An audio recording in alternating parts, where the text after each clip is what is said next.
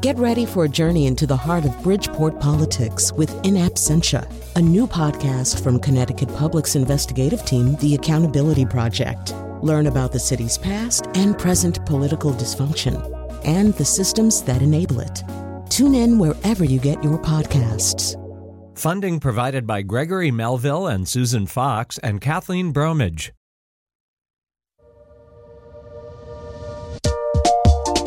This is Where We Live. I'm John Dankosky. Last month, Congress loudly debated the possible defunding of Planned Parenthood, an effort that failed to pass the U.S. Senate but galvanized advocates on both sides. Later in the program, we will talk about the controversy surrounding Planned Parenthood with advocates from both sides. But first, women have been getting routine mammograms since the 1980s as a tool to decrease the number of women dying from breast cancer. A campaign for public awareness led to a big jump. By 2010, over 70% of women had a mammogram in the last 2-year period. But the American Cancer Society now says women don't need mammograms as young or as often. False positives, needless risk from radiation, and cost are a few of the reasons for these new guidelines. This isn't the first time new recommendations have been made that contradict the old. So what is a woman to believe? Join the conversation, 860-275-7266. We'd love to have your questions for Dr. Anees Chagpar, who's director of the Breast Center at Smilow Cancer Hospital at Yale New Haven. She's also one of the co-hosts of Yale Cancer Center Answers, which you can hear Sunday evenings on WNPR. Dr. Chagpar, welcome to Where We Live. Thank you so much. It's a pleasure to be here. First of all, explain the new guidelines and what exactly has changed. So this year, the American Cancer Society formed a committee to really look at the evidence behind screening mammography. And I'm going to start by saying that the new recommendations are only for people at average risk. So if you've got a family history, you have a genetic mutation that puts you at increased risk, this does not apply to you. But in the people who are at average risk, the previous guidelines had a blanket statement that really said every woman over the age of 40 should be getting annual mammograms. But now when you really look at the data and you start parsing out who benefits the most at which age periods and by having mammograms how frequently, you start to see some nuances which have been incorporated into the new guidelines. So the new guidelines say that for women between the ages of 40 and 44, it should really be a personal choice. You should have the option of having an annual mammogram, but not necessarily so. There is an abundance of evidence that women benefit from annual mammograms after age 45 because that's when we find cancers in this younger population up until the age of about 54. After age 55, you want to be getting mammograms every 2 years. And I think that this really allays some of the guilt that women may have if they miss a mammogram, for example. But we know that in the older population, the cancers that we find are really slow growing, so we don't need to get mammograms every year. And finally, the third piece that the American Cancer Society put in was that for women over the age of, getting into their 70s and 80s, there really is a lot less data, in fact, no randomized controlled trials for women over the age of 75 regarding the benefits of screening mammography. And so what they say is that you should continue to get your regular mammograms until such time as you're no longer in good health and or you do not have at least 10 years of expected life expectancy. So for the people who are now octogenarians in their 90s or even in their hundreds, they don't really need to get mammograms at that point. All of these recommendations seem to be very sensible in a vacuum. But of course, as we have been hearing about all throughout this week and as you deal with constantly, new recommendations seem to come out often. And there are different organizations outside the American Cancer Society that have different recommendations on the plate even now. So I guess my next question for you is why all of the differing recommendations and should women really say, okay, now this is the definitive word, given that we might hear a change again in 2 years?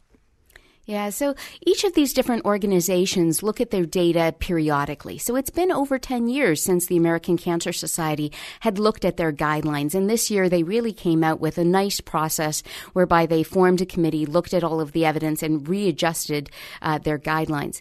Interestingly, these are more in line with other guidelines that we know about. So, for example, the United States Preventative Services Task Force had found just a few years ago that the bulk of of the data for screening mammography is in that 50 to 69-year-old period, screening every 2 years. And when we look at international data, whether it is from the UK or Canada or other parts of the industrialized world, these really seem to be the guidelines that permeate. So I think that while there are certainly some differences, and this really is a matter of differences in terms of interpretation of the data and which data we include, they really do seem to be very much in line in the main. A lot of these recommendations have to do with risk-benefit analysis, right? You're looking at the risks that women at various ages or with various histories might have of actually developing breast cancer, and you're weighing those against the risks posed by radiation or other types of invasive procedures that might happen from a false positive. Can you talk about that risk-benefit analysis and how much that is a piece of this, doctor? Yeah, it really is a very big piece of the discussion now, because it used to be that we did screening tests just because. And now we're really starting to say, because why? The whole purpose of screening mammography, like any screening test, is to reduce mortality from the disease. So remember that this isn't to prevent you from getting cancer, it's to allow you to find cancers early when they're the most treatable. But when you think about doing screening mammography on a population-wide basis, you really need to weigh the risks and benefits, because not everybody in the population is going to get breast cancer, and yet all of them are going to be exposed to the risks of the test. So you want to look at a few things. The first is, what is the incidence or the prevalence of this disease in various age groups? So for example, we know that breast cancer is very uncommon under the age of 45. And so really that's why in that 40 to 45-year-old age group, it was really up to patients with regards to their personal preferences and values.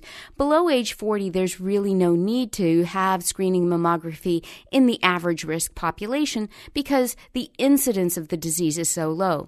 Now, on the flip side, you also want to look at the risks of the test itself. And you mentioned a few things that are important. The first is radiation dose. Now, I should say to people that the radiation dose with regards to mammography is not huge. So I don't want our listeners to say, because of the radiation, I'm never going to get a mammogram, because certainly there is a risk benefit there as well. But to get mammograms on a very regular basis without a significant increase in benefit needs to be looked at. More importantly, I think the American Cancer Society, like other guideline-forming agencies, really were starting to look at, as you called it, the false positive rate, or what is often called overdiagnosis. And what this refers to is the idea that we can find a lot of cancers, small little cancers that we would have never noticed before, we would have never felt before, and which really, even if left untreated, may never harm anybody. So in those people, we're finding these cancers, but they may not really make a difference. So it's overdiagnosis that can then lead to treatments which carry with them certain toxicities as well. So we want to really limit overdiagnosis, and we want to limit false positives, which is where we find something on mammogram which leads to more mammograms, ultrasounds, MRIs, biopsies, only to realize that this was nothing to begin with. I just wanted to quickly say we just got a few minutes left with you, and I wanted to get to a few other quick questions, and one of them has to do with a thing that I think a lot of people are scared about right now, doctor, which is as new guidelines like this come out and we're hearing, okay, women under 40, it maybe doesn't mean as much to get a mammography.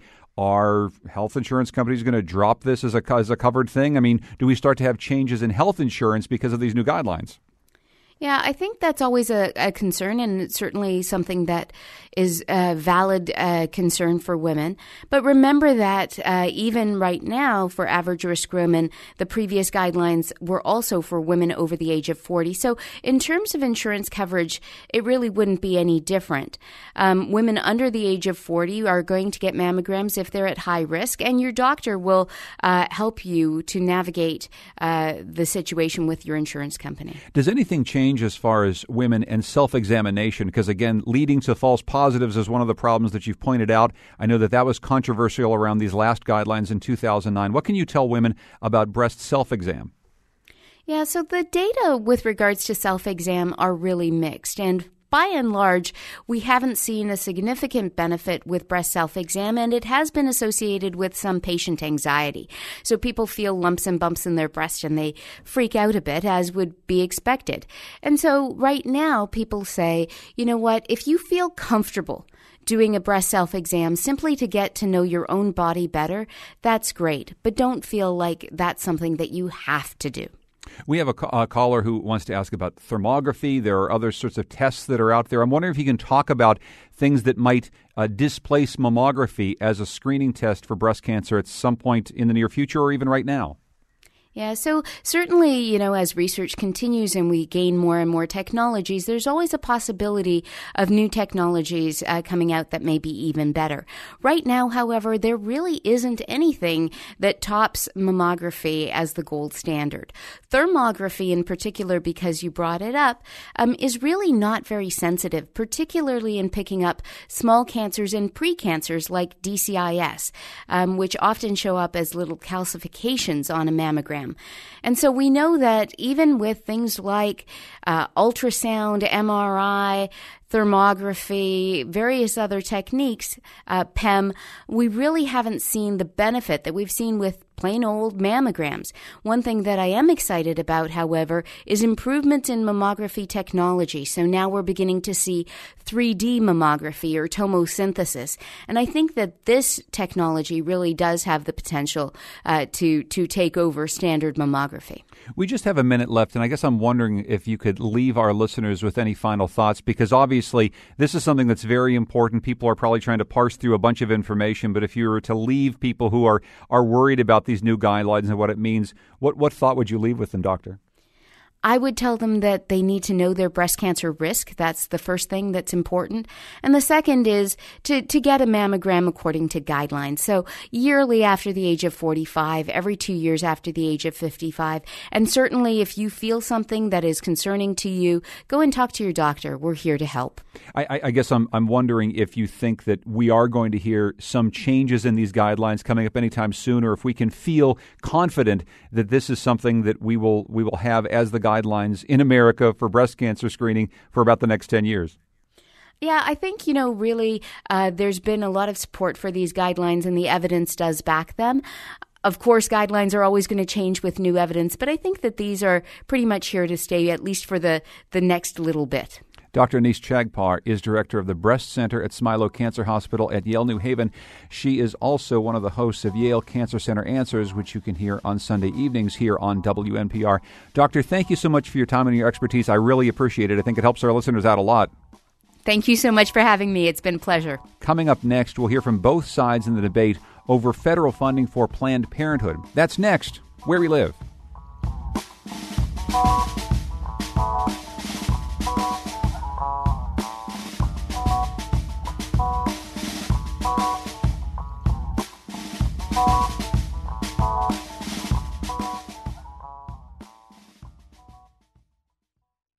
This is Where We Live. I'm John Dankosky.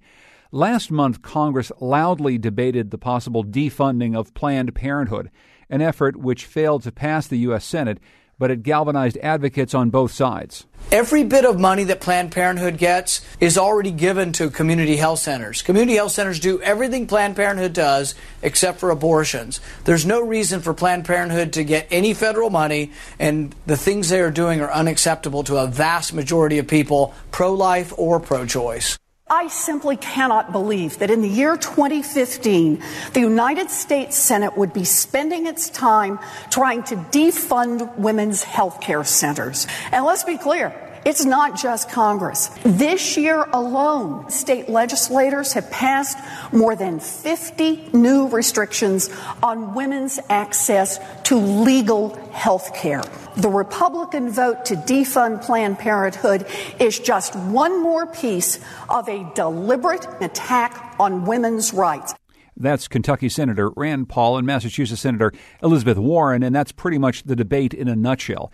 Supporters of Planned Parenthood say that the Women's Health Organization does much more than just perform abortions, and it already doesn't use federal funding for that purpose. Opponents point to a controversial video showing Planned Parenthood staff discussing fetal tissue donations as impetus for the new defunding efforts, not to mention the advocates' overall rejection of any organization that provides abortion services. Now, just this May, a Gallup poll showed that 50% of Americans identify as pro-choice, 44% identify as pro-life. But the issue is more complex than can be outlined in just a single poll. Factors such as early or late-term abortion, reason for choosing abortion, the nature of the pregnancy itself, they all serve to make the terms pro-life and pro-choice a bit of an oversimplification of where most people stand on the issue. Today, Where We Live, we'll be talking with people on both sides of the Planned Parenthood debate about the future of women's health care in today's polarized social and political climate. You can join our conversation online at WNPR.org/Where We Live. Find us on Facebook and Twitter at Where We Live. Earlier this week, we held two conversations. The first with Judy Tabar, who's president and CEO of Planned Parenthood of Southern New England. Judy Tabar joins us by phone. Welcome to Where We Live. Thanks so much for joining us. Well, thank you for having me on the show today, John. I'm happy to be here. As I mentioned, of course, this polarized political culture seems to have put Planned Parenthood right in the crosshairs of this conversation. First of all, let's just talk about the services that Planned Parenthood provides that have nothing to do with providing abortions. What are they? So, John, at our health centers, we provide a wide range of services, including life-saving cancer screenings, birth control, testing and treatment for sexually transmitted infections, pregnancy testing, breast health services, annual exams, and counseling and sexual health education and information. That represents about 90% of what we do. We're really focused on prevention. Just very quickly, because in the earlier part of our program, we talk about new guidelines around mammographies. Do your clinics provide mammography services for women? No, like almost every physician, we provide breast health screenings, and when by either history or exam we determine that a woman needs a mammogram, we refer her to a radiologist. That's like most healthcare providers in this country. Once again, 90% of the services have nothing to do with abortion services. Another thing that is mentioned often by people in this entire debate is that they don't want any federal money going to provide abortion services. Can you talk about how those dollars are used or set aside within Planned Parenthood organizations like the ones in Southern Connecticut so the people understand how the money is actually being spent when it comes from the federal government? No federal funds are used for abortion services, and that has been the case since forever, really. All of those federal funds go to provide the kinds of services that I just described, in particular for low-income women and young women. Our services are provided on a sliding fee scale, and no one is ever turned away. And so with the help of federal dollars, we're able to serve any woman, and actually man, who comes through our doors. So the federal dollars go directly to providing health care services, as you say. They don't provide for any of the abortion services. How much of your overall revenue comes from charging for abortion services?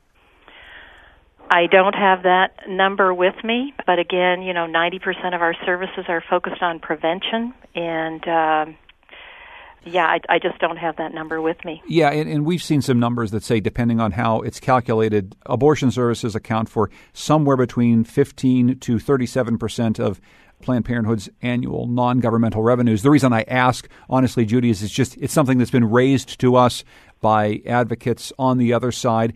They say that Planned Parenthood makes money on abortions this way, and then it takes in federal dollars. You've already said you don't use federal dollars for abortions, but they often cite the amount of money that you make for charging for abortion services. That's the only reason I raised the question. Absolutely not. I mean, that we clearly do not use any federal funds for abortion. And part of our sources of revenue, in addition to federal funds, we charge on a sliding fee scale. We bill third-party payers, and then we also have generous supporters who believe in the mission of Planned Parenthood and make it possible for us to provide these services. You heard Rand Paul, the Kentucky senator, talking about community health centers. What he and other advocates, including those that we'll hear later on in our program, say is that these dollars that the federal government spends on Planned Parenthood could be spent in another way. They could be spent on organizations that provide already many of the same services Planned Parenthood does, but that don't provide any abortion services. What's your response to that argument? Well, first of all, we serve 64,000 patients in the state of Connecticut at our 17 health centers, and 80% of our health centers are in medically underserved areas or health professional shortage areas. So if we were no longer there and able to provide those services, many of those patients would have nowhere else to go. But in addition to the fact that they would have nowhere else to go, women count on us. Women and men, now 10% of our patients are men, but women trust Planned Parenthood. They've chosen to come to us for decades, and 1 in 5 women in this country has been to Planned Parenthood at some point in her lifetime for her health care. And, of course, one of the main issues here is things like family planning and contraceptive services. The notion given by an awful lot of people on the other side of the debate is that they want to make the argument about abortion. An awful lot of what Planned Parenthood spends its time doing is trying to make sure that women have and men have the family planning resources necessary to avoid unwanted pregnancies. Yes, that is certainly the vast majority of what we do, because in addition to, again, serving 64,000 patients here in the state of Connecticut with healthcare services, we are also focused on providing comprehensive, medically accurate sex education to young people. So we have a fleet of educators who are out in our communities and making sure that young people get the information they need to make good decisions about their health care. We're talking about Planned Parenthood with Judy Tabar, who's president and CEO of Planned Parenthood of Southern New England, who joins us by phone. Stand by for a second, Judy. I want to bring into the conversation Lucy Gelman. She's station manager at WNHHLP in New Haven and also a writer for the New Haven Independent.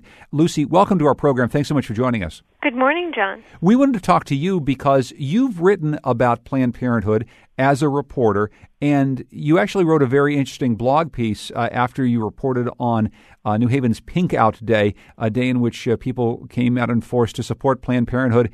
We were interested in your writing about this, Lucy, because you say out loud, I'm an objective reporter. I'm not carrying signs and marching on behalf of Planned Parenthood, but you're finding it hard to distance yourself from this very important issue. Can you talk through that a little bit, because it's an interesting thing for a reporter to say, but it's certainly caught our attention. Yeah, absolutely. So just to really quickly clarify for listeners, there were 2 pieces I wrote about Planned Parenthood. The first was an article for the New Haven Independent, and that was largely data-driven with quotations from Judy as well as Gretchen Raffa, who is an amazing member of Planned Parenthood of Southern New England, and Mayor Tony Harp in New Haven. The second was a blog post for I Live New Haven, which is sort of a photo or photo essay-driven blog. And in that, I talked about how, as a reporter, usually it's very easy for me to separate my personal and professional life if I'm covering something like the Board of Alders, city plan, city zoning, etc. That becomes almost impossible when it's something like Planned Parenthood, because I am also a 26-year-old woman, and I am a 26-year-old woman in a city that is majority minority, and I have a lot of friends who are not insured in their professions and use Planned Parenthood for pap smears, for birth control, et cetera, et cetera. So this is something that's near to you and dear to the people who surround you. It's an organization that you feel strongly about, it sounds. Very much, very, very strongly. I'm wondering if you can talk a little bit about what you've learned about the history of Planned Parenthood and how exactly it has impacted women in this region specifically, Lucy. Planned Parenthood is the largest provider of reproductive health care to poor women in the United States. And in southern New England, that's especially important. As Judy said, almost 80% of Planned Parenthood's 16 medical health centers in southern New England are in underserved communities. The medical term for that is health professional shortage areas. What we're talking about in New England is largely black and brown communities. Historically, and also in our current moment, that becomes not only sort of a healthcare issue, but a civil rights issue. And when we're talking about defunding those, we're also talking about taking health care away from some of the women who need it most. Judy, I'm wondering if you can pick up a bit on this history, because at a certain point in the story of Planned Parenthood, it became entangled with the issue of abortion, which then, of course, became maybe the most divisive issue in all of American society. I'm wondering how and when that happened, because of all the other things that you provide, it seems for many people Planned Parenthood is about one thing, but as you and Lucy are pointing out, it is about many other things. You know, perhaps the place to start, John, is to talk about the Griswold versus Connecticut decision, the Supreme Court decision that we're actually celebrating the 50th anniversary of this year. And that made it legal for married couples, married women in the state of Connecticut and across this country to use birth control. The right to privacy was included in that decision, and that laid the foundation for the Roe v. Wade decision in 1973, which made it abortion safe and legal in this country. So I think Planned Parenthood is going to be celebrating our 100th anniversary next year. We began as a movement about birth control and continue as one to this day. At the same time, we believe it's incredibly important for women to be able to make their own decisions, which are generally very deeply personal and very complex about their pregnancies. And Lucy, I'm wondering if you can pick up on that, because I asked Judy already about the notion of shifting funding to other sorts of organizations, community health centers and the like, that would be able to, in their minds, provide many of the same services that Planned Parenthood provides. How does that strike you as someone who's a supporter of the organization? Oh, gosh. Well, it was really upsetting, John, because if you look at a community like New Haven, but then if you look at the 16 satellites of Planned Parenthood Southern New England, which are sort of scattered around Southern New England, and then go back to the soundbite that you had from Rand Paul, it really infuriates me because, of course, what Mr. Paul is leaving out of the equation is that many of those communities don't have another place to allocate funds.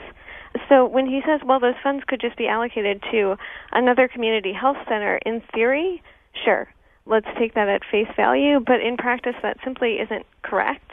Planned Parenthood provides comprehensive care that women trust on a level that no other health center or no other health organization has been able to match to date.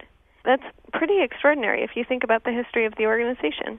This idea of trust I think, is very important. I mean, as we try to pull apart the healthcare system that we have today, yes, we have, through Obamacare, many more people having access to health care of some sort, but I think we all have the experience of searching around for a primary care physician that is on our insurance and maybe only getting to spend a few minutes a year with someone who might glance at our charts.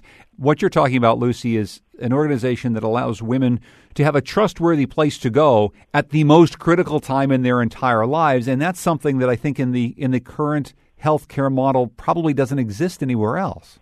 I think that's true. And if I may, John, I think there's still a huge stigma around not just abortion and abortion-related services, but women seeking health care for things like STI testing. I think women face challenges when they're trying to find services related to reproductive health care. There's an assumption that somehow they haven't taken adequate care of themselves, or something is inherently wrong with them, or they've made a mistake. And the truth of the matter is, things like STIs happen. They happen to white upper middle class women and men. They happen to people who are economically disadvantaged. An infection or a disease is not going to discriminate based on the color of your skin or your salary. And Planned Parenthood is there for women and for men when they critically need it most. We're talking with Lucy Gelman. She's station manager at WNHH-LP in New Haven and also a writer for the New Haven Independent. She's written about Planned Parenthood both on a blog and also for the New Haven Independent. Judy Tabar is president and CEO of Planned Parenthood of Southern New England. This is where we live.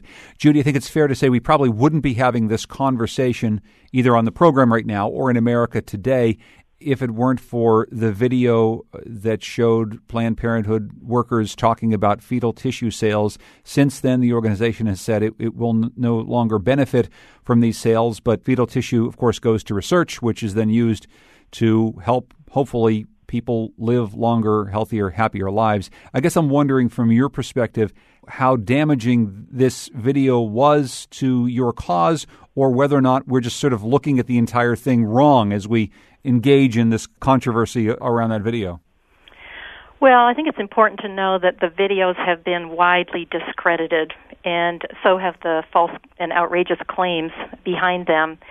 A team of experts actually reviewed the videos, forensic experts, and determined that they were highly edited and distorted and totally misrepresented what happened. So I just wanted to make sure that that was clear. Every poll that's been done in the past 2 months since all of this began has continued to show that people support Planned Parenthood and do not want us defunded, and they think these services are critical. And I think what we know is this is really not about fetal tissue. This is really about an effort to ban abortion and to roll back access to women's health care services. Just to pick up on that notion, though, is that while this isn't about fetal tissue, the reason why fetal tissue is made available for research is in hopes that researchers would be able to find cures to really intractable diseases that plague our society and hopefully would save people down the road. It's, I suppose, politically dangerous to talk too terribly much about this issue, Judy, but it seems important to note that an awful lot of researchers in the medical community rely on fetal tissue of some sort in order to make research breakthroughs.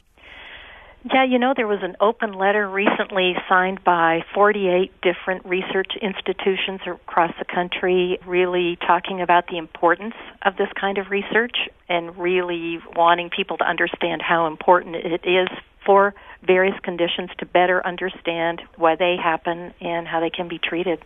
Last thing for both of you, in the last bit of our conversation that we're going to hear next, in which we talk with a few people who oppose the federal funding of Planned Parenthood, we did talk a little bit about the terms that we use, pro-life and pro-choice, and the tenor of this debate overall, because at the end, it is all about abortion. This is really what we're talking about here. I'll ask you first, Judy, do you think that there is ever a time in your career doing this work in which we can have a more rational, reasonable debate between people who disagree on a fundamental issue like abortion, but may be able to work towards some common sense compromises and policy that could actually make sense? I've been at this a long time, and over the course of my career, I have seen that the labels pro-life and pro-choice don't really reflect the conversation that we're having in America today. Those labels just don't reflect the complexity of how most people think and feel about abortion. And so instead of trying to put people in categories, I think we should respect the real-life decisions women and their families face every day. So at first, I just wanted to address the labels. I think secondly, the common ground is really about prevention. It's about access to health care. It's about access to information. And Planned Parenthood does more every single day to reduce the need for abortion.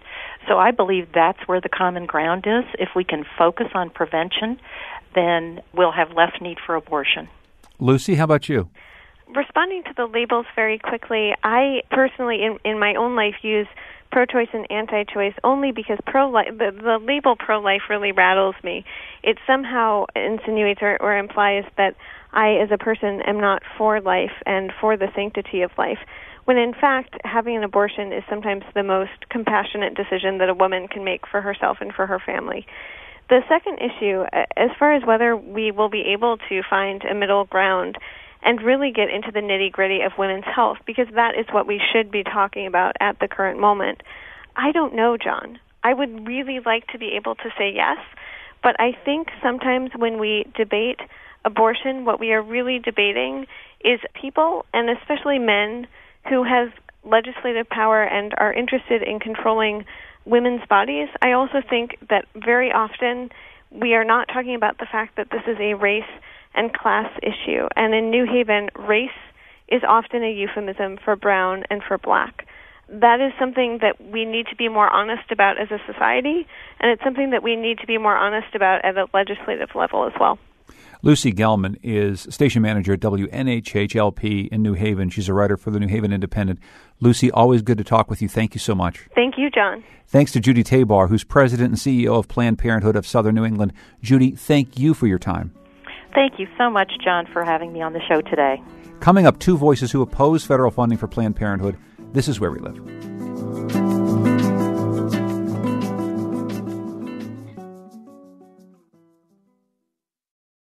This is Where We Live. I'm John Dankosky. Coming up on tomorrow's show, quantum information science now has a home in New Haven, Connecticut. On tomorrow's Where We Live, we'll learn about the Yale Quantum Institute, which opens this week. Hopefully they can explain it to me. We'll also take a look at some research on long-distance runners and find out about a new study at Yale about brain cancer. Hope you can join us. We're talking today about the debate taking place over Planned Parenthood and the services they provide. We've already heard from those who support the organization. We now want to shift gears and get the perspective of those on the other side. Opponents of federal funding for the Women's Health Agency say they don't want their dollars going to support abortions or the sale of fetal tissue from abortions. Planned Parenthood, for its part, has long said that federal dollars that it gets don't go to abortion services, and it has stopped taking money for fetal tissue provided for medical research. The people we'll hear from in this segment don't buy those arguments, and they want the federal money instead to go to community-based health centers that do other things that Planned Parenthood does for women without performing abortions. I spoke with my guests on Tuesday of this week. Ellen Cavallo is director of Carolyn's Place, a pregnancy care center in Waterbury, Connecticut. Charles Camosi is associate professor of Christian ethics at Fordham University in New York and a board member of Democrats for Life. He's author of Beyond the Abortion Wars, A Way Forward for a New Generation. Welcome to Where We Live. Thank you for having me. Hello. First of all, Charles, I'd like to start with you. We've heard an awful lot about Planned Parenthood and the effort to defund it in Washington. Does it make sense to defund an organization because of the controversy over about just one of many, many practices, one of many, many things that it does for women? While it is doing lots of other things, abortion is very central to what it does. And for many, many people, they would prefer that those other good things that they do are done by nonviolent healthcare centers. So the argument of most people I talk to is not just to defund Planned Parenthood, but to take that money and give it to federally certified community health centers, which actually outnumber Planned Parenthood clinics more than 10 to 1. And they actually do broad-based health care. They do primary care. They actually do mammograms, something that Planned Parenthood doesn't do. So that's what I think we ought to focus on, is how can we get this money to poor women who need it for their health care, but do it in a way that is nonviolent, that doesn't do the violent practices that Planned Parenthood does.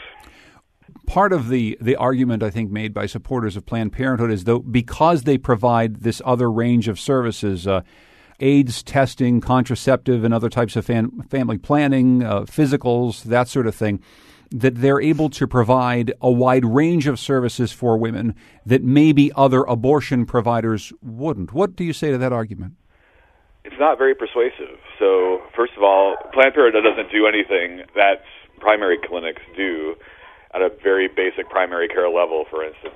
So the myth that Planned Parenthood does mammograms is widespread, but they don't do mammograms. The myth that Planned Parenthood does primary care is widespread, but almost no Planned Parenthood clinics do primary care.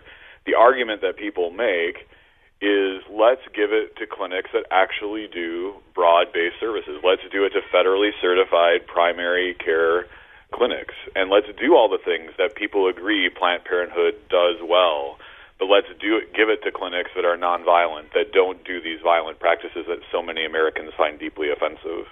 I want to bring Ellen Cavallo into the conversation. Can you talk about the services that we understand that Planned Parenthood provides at its clinics that go beyond abortions, obviously, abstinence planning, contraceptive planning, AIDS testing, that sort of thing? Could you talk about those up against some of what you provide at Carolyn's Place and give us a little side-by-side example? At Carolyn's Place, everything we do is free and confidential, and we don't take state or federal funding. We just celebrated our 23rd year. And I think rather than talk about Planned Parenthood, I'd like to talk about the positives that we do for the community. When a young woman comes in for a pregnancy test and it's positive, she has 3 options: abortion, parenting, or adoption. And I think to be able to make an informed choice, she needs to hear the truth. So we talk about abortion as a surgical procedure. We talk about some of the fallout, especially the emotional fallout, because I see women post-abortively. And we talk about adoption, and we talk about single parenting. And once we've told the medically based facts, and we've told them in love, then the choice is up to that person. So I really feel very often that we're more pro-choice than the pro-choice people, because we can't make people's choices for them. We can give them good advice. We can give them support, which we do. And I think that's a real important issue, is the differences. And I think, John, one of the saddest things I've ever heard in the 23 years is someone who comes back to us post-abortively who says, I didn't know. And when they leave Carolyn's place, they will know. They can't say that. They'll make up their own minds. And we always tell people when the appointments are over that no matter what their choice is, our door is never shut. If you don't mind me asking, though, I will say that there have been some reports of clinics that provide the services that you provide telling women things about places like Planned Parenthood that simply, frankly, aren't true about the procedures that they may get. And I guess I'm wondering if you can talk about that, because obviously you want women to get the best possible, biggest picture of what services are available, but that I would assume wouldn't mean denigrating other services or the quality of care at facilities like Planned Parenthood. That's not something we do. We don't ever denigrate another agency or organization. I would say that what we try to do is tell people what we are good at. Our theme really is that no woman should ever face pregnancy alone. And I think anyone who's gone through labor and delivery would agree with that. So what we say to someone who's coming in who might be on the fence, and most of the women that I've seen over the years who are on the fence are there because they have no support. They really don't know what to do. And they've either lost the boyfriend or they're in school. There's a variety. The stories I've heard in 23 years, I've met courageous young men and women over those 23 years. So once I've listened, and we're very good at listening, and we listen with our heads and our hearts. And once we've listened and we can sort of figure out exactly what the problems are, because it's not just the pregnancy. It's multifaceted. Someone said once that it's kind of like having a tornado come in and sit down in your office. And sometimes there's anger, sometimes there's sadness, there are always tears. And listening to that and saying to someone, you know what, I can't fix everything, but I can be there and I can walk with you for as long as you want us to walk. And that's pretty much what we do. We have a crisis line that's answered 24/7 by real people, trained women, volunteers, and that's been for 23 years. And when you get a call at 3 a.m, someone on the other end will say, oh, you're real, you're alive. And that's very helpful, because that's when usually we get the calls from the kids because mom and dad are in bed. We have programs. We have a Earn While You Learn program, which is childbirth preparation and parenting. And when you're through with that, you get a crib, a car seat, and whatever you need for the baby. But it's a wonderful way to build community, too, because you have a group of young men and women. We have dads coming as well as moms who are in the same boat, as it were. Charles, I'm wondering what you see is the role of centers like the one that Ellen runs here in Waterbury, Connecticut, in this entire matrix of services for women across America. I think it's vitally important, and it really signals an area of common ground that I think people who are pro-life or pro-choice, and I think the arguments are way more complex, but that's just sort of the language we have to work with. It's common ground, isn't it, for pro-lifers to support organizations like hers, and it's common ground for pro-choicers to support organizations like hers, right? If we're really pro-choice, then we're for giving women the resources to choose life as well as to choose abortion. And, of course, pro-lifers are very interested in, and this sometimes gets hid in our right-left, Republican-Democrat political binary, but almost all pro-lifers I know are very interested in making sure that women are taken care of before, during, and after their pregnancy, and that the children are taken care of before, during, and after the pregnancy and birth. So it's really an astonishing area of common ground between people who actually disagree on abortion. Let's make sure that women and children have the necessary resources. But it gets lost, unfortunately, in what in my book I call the abortion wars, which is this right versus left fight to the death, apparently. But what's most important about what she just said is that both pro-lifers and pro-choicers should be able to agree on it. Charles talked about finding ground, Ellen, on this issue, and I guess I'm wondering if you can talk about that a little bit, about the possibility of not having the type of political debate that we've had over abortion and over services for women, and finding some way to bring sides together. Is this something that you and your colleagues think about, talk about often? Very often. It's not a matter, of course, it's a matter of legality. But for us, I think it's a matter of heart. And I think when people have changes of heart, the law isn't going to, and I don't mean matter, laws always matter, but it won't matter as much because it will be unconscionable to kill your child. And I think very often when we do health fairs and things like that, we're usually put, for some reason, next to the Planned Parenthood table, and it gives us a chance to dialogue. And I have always thought that the people that I've spoken with really do believe in what they're doing, and they're not at the hierarchy of the place. They're on the ground level working in the clinic. And I think it's a matter of, well, if I can use a biblical term, a veil being over people's eyes. They don't really understand the consequence. They don't understand exactly what they're doing. I think for most of us, human life is a tremendous gift. Always has been. And when we think of things like the Holocaust and things like that, our nation really does need to rethink how we feel about human life. Let me ask you about that a little bit more, because I think it's interesting, this notion that you would be at some sort of a health fair next to Planned Parenthood folks and dialogue with them quite a bit. I know an awful lot of care providers of all types, doctors, nurses, all throughout the healthcare system. And I think that, including people who work for Planned Parenthood, I think that they would probably take your notion that they don't understand everything as being incredibly offensive. I mean, I think to them what they probably would say is, well, I'm trying to provide services for women that include this thing that you don't approve of, but that is legal in America, that is as legal as anything else that we can do that is out there. I guess I'm wondering how you respond to that. The only thing I can say to that is that something legal isn't always correct. Slavery was legal, and we outgrew that, thank God, and we recognized that African-American person was a human being with a soul. And so just because something's legal doesn't make it right.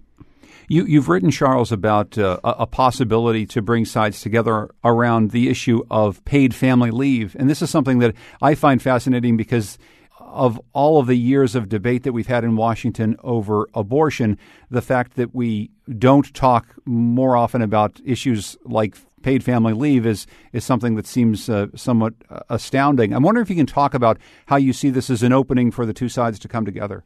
Well, I worked with an organization called Democrats for Life. I'm on the board of Democrats for Life, and we have this campaign called #ChooseBoth, where we're trying to say this is not a war of those who support women against those who support babies. This is a really complicated issue where we're trying to bring the issues of both together. And Americans, though they generally want abortion to remain legal in some form, are deeply uncomfortable with abortion, deeply uncomfortable with it. It's not like the legality of smoking pot or something like that.